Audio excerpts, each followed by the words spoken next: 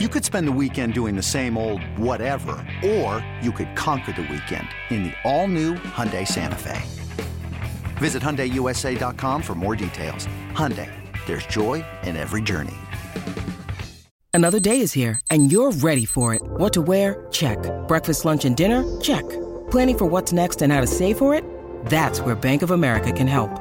For your financial to-dos, Bank of America has experts ready to help get you closer to your goals. Get started at one of our local financial centers or 24/7 in our mobile banking app. Find a location near you at bankofamerica.com/talktous. What would you like the power to do? Mobile banking requires downloading the app and is only available for select devices. Message and data rates may apply. Bank of America N.A., member FDIC.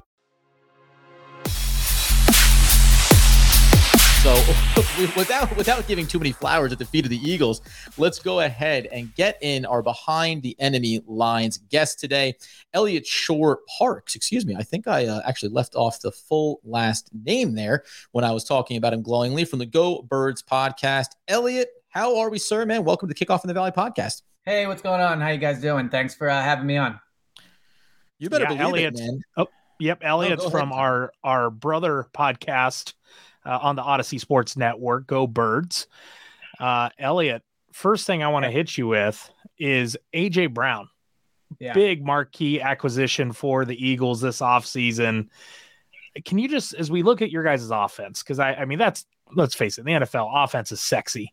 And when we look at the Eagles offense, it's everything the Cardinals want their offense to be at most times. You know, last weekend, Hurts did have some struggles. He had a 72 passer rating, had an interception, no touchdowns, but your run game was huge. But let's go specifically into A.J. Brown.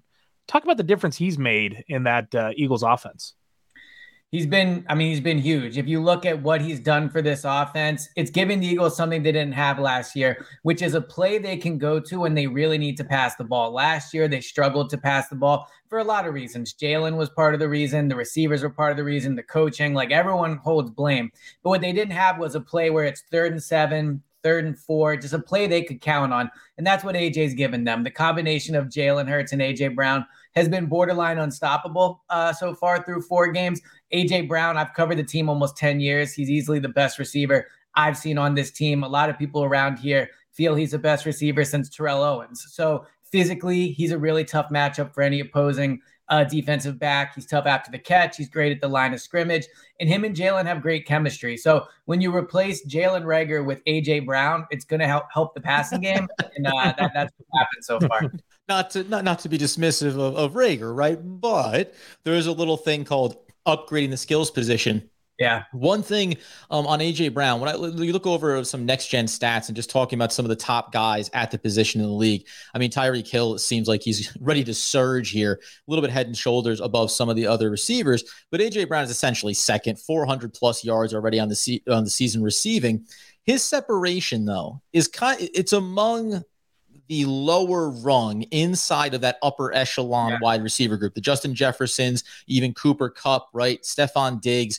Tyreek Hill is head and shoulder above everybody at 3.9, 2.6 yards of separation.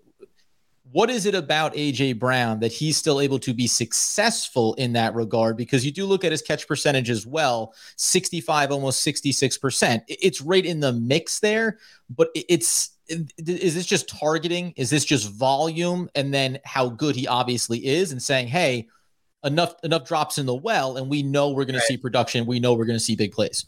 Yeah, so he's not a guy that creates a ton of separation, as you said. That's not really his game. I don't want to compare him to a tight end because he is quicker than most tight ends, obviously, but he plays that type of game in the way that he does work the middle of the field quite a bit. And he's really, really good at contested catches. Like, he doesn't need, the 3 yards of separation to come down with the ball. He has really strong hands. Jalen's done a really good job putting the ball right where it should be, whether that's on the numbers or out in front, so that he can keep running. But that's the thing about AJ. I mean, he did have one drop kind of last week. I mean, it was pouring rain, but ultimately those 50-50 balls, he likes to say, he views them as, 70-30 or even higher. He really feels that those passes that are right in the middle, that he doesn't have a ton of separation, he's going to come down with them. And that's what they've seen so far in 4 games. Now, the danger of that is a lot of his game is over the middle, where there's linebackers, a lot of bad things can happen, tip passes pop up, those type of things. He's not the Tyreek Hill where he's just going to go down the sideline and create a ton of separation that way. They use him all over. He lines up in the slot. And as a result, yes, he does not create that separation, but it's just really not his game, but it's been really successful so far. Speaking about the offense yards there. Oh, go ahead, Tyler. Yeah, speaking about the offense, Miles Sanders, it's a player for the past couple of seasons that I think everyone around the league, especially in the fantasy world, is like, man, if this guy could stay healthy, he's just a dominant player. Coming off a huge game last week, 27 carries, 134 yards, and 2 touchdowns. When Hurts is struggling, he was able to put the team on his shoulders and really guide you guys to that victory. So talk to us about Miles Sanders and the difference he makes for the offense. Yeah, Miles is interesting. So I've obviously covered him since he came here, and I'm sure you guys have seen players like this with the Cardinals where right away you can tell they're insanely talented. They can do everything they want on the field, but it just never comes together, whether that's because of injury, lack of opportunity, being on a bad team. In the NFL, so much of it is just about chances. Everyone in the NFL is talented, and Miles is one of the most talented running backs in the NFL. His ability to stop on a dime, his ability to make people miss, he can be dynamic in the open field. He has breakaway speed. I mean, he can really do it all. But the first 2 years of his career, there's been injury problems. He's dealt with bad quarterback play. So that's kind of held him down a little bit. What I think you're seeing this year is, he stayed healthy. That's a huge part of it. He's played in all 4 games. He feels good going into this Cardinals game, but he's getting a lot of opportunities as well. He had a career high 27 carries last week. And as part of that, you're seeing that when you need the offense to run through him, he can do that. Now, the Eagles do have one of the best offensive lines in the NFL. They do almost regardless of who's out there on the offensive line. Jeff Statland does a great job of it. But when you have a running back like Miles that's that dynamic with that offensive line, it can be incredibly hard for opposing rush defenses to stop, as the Eagles saw last year when they played the Saints, who had the number 1 rushing defense at the time, and last weekend when they played the Jaguars, who had one of the best in the league too. So when Miles gets the ball, he's dynamic, and when he's healthy, he's really hard for opposing defenses to stop. I want to flip over to the defensive side of the ball here, but also, so Miles Sanders is really what's ruining Gainwell in my fantasy league. That's correct, then? This is why I can't get this shifty little guy who showed some things last year. All of a sudden, it's like, oh, guess what? If Sanders is healthy, you can feel free just to be comfortably holding water bottles on the sideline. Yeah, Gainwell hasn't been as involved as people thought. I think it's for a couple reasons. I think Miles is just a way better pure runner at this point. I think he does a better job reading the offensive line. He hits the holes that the Eagles want their running backs to hit. And he's just more dynamic than Kenny is at this point. But I also think Gainwell has struggled a little bit in the passing game, probably more than they expected he would. I think coming into the year, they thought he could be a big part of that. And you drafted him in fantasy. So it certainly was kind of a widespread idea that he would put up big numbers. But with how good Miles is playing, and frankly, with how good Jalen's throwing the ball, they're just not the run-first team that they used to be. So, yeah, Kenny has definitely taken a hit for his stats because of that.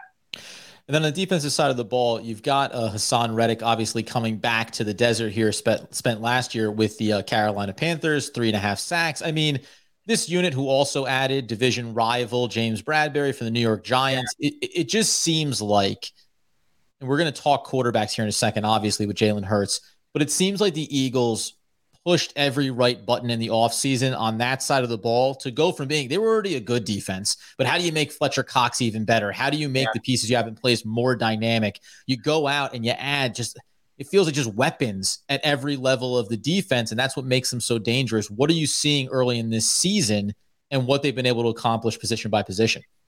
So the Eagles have always been a team, at least for the last 5 or so years, where the pass rush is something they could lean on. And that was not the case last year. I think they were 31st in the league in sacks. They weren't able to get after the quarterback consistently. And so they made emphasis this offseason to try to do something about it. Hassan Reddick, he's got a weird career because on one hand, you don't often see guys that have double-digit sacks 2 years in a row at his age hit the free agency market. And if they do, they certainly get more than $30 million guaranteed. So the fact that he did get the deal he got was somewhat surprising, but he's been great for the Eagles so far. I believe he's tied for the NFL lead in combined sacks and forced fumbles.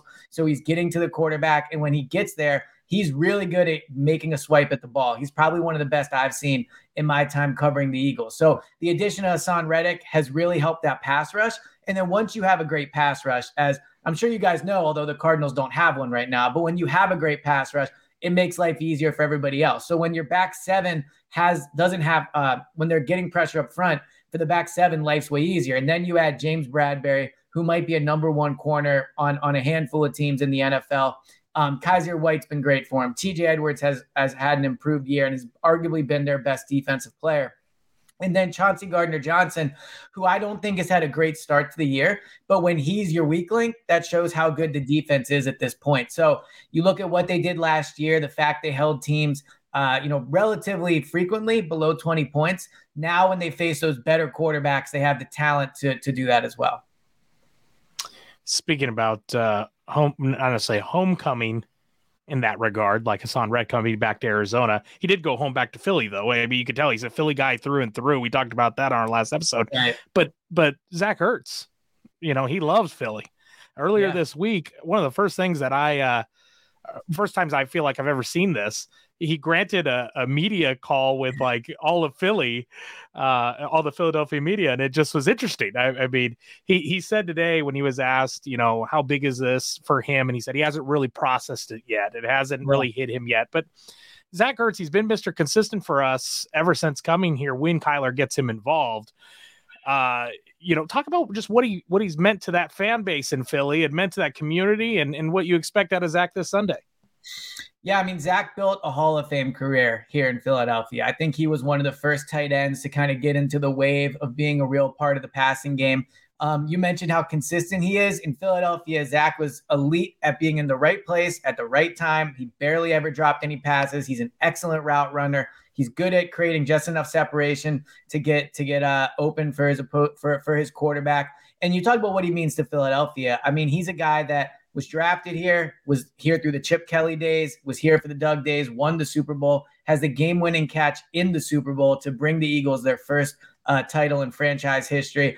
I mean, there will be a day where number 86 is retired in Philadelphia. I don't think anybody will ever wear it again. And he'll go down as one of the best players in franchise history. So on the field, he certainly was an amazing player for the Eagles. Off the field, fans love him. He's a very big part of the community. He does a lot of charity work still here in Philadelphia. So although the Eagles do now have a pretty good tight end of their own in Dallas Goedert, I know that Eagles fans do miss Zach still somewhat. We'll get you out of here on this, obviously, as we're enjoying a little behind the enemy lines with Elliot Shore-Parks from the Go Birds podcast, as Tyler mentioned, our, I guess, bird brother on the network, although these birds are warring at the moment. Yes. The other thing, obviously, the biggest thing in the NFL is quarterback play.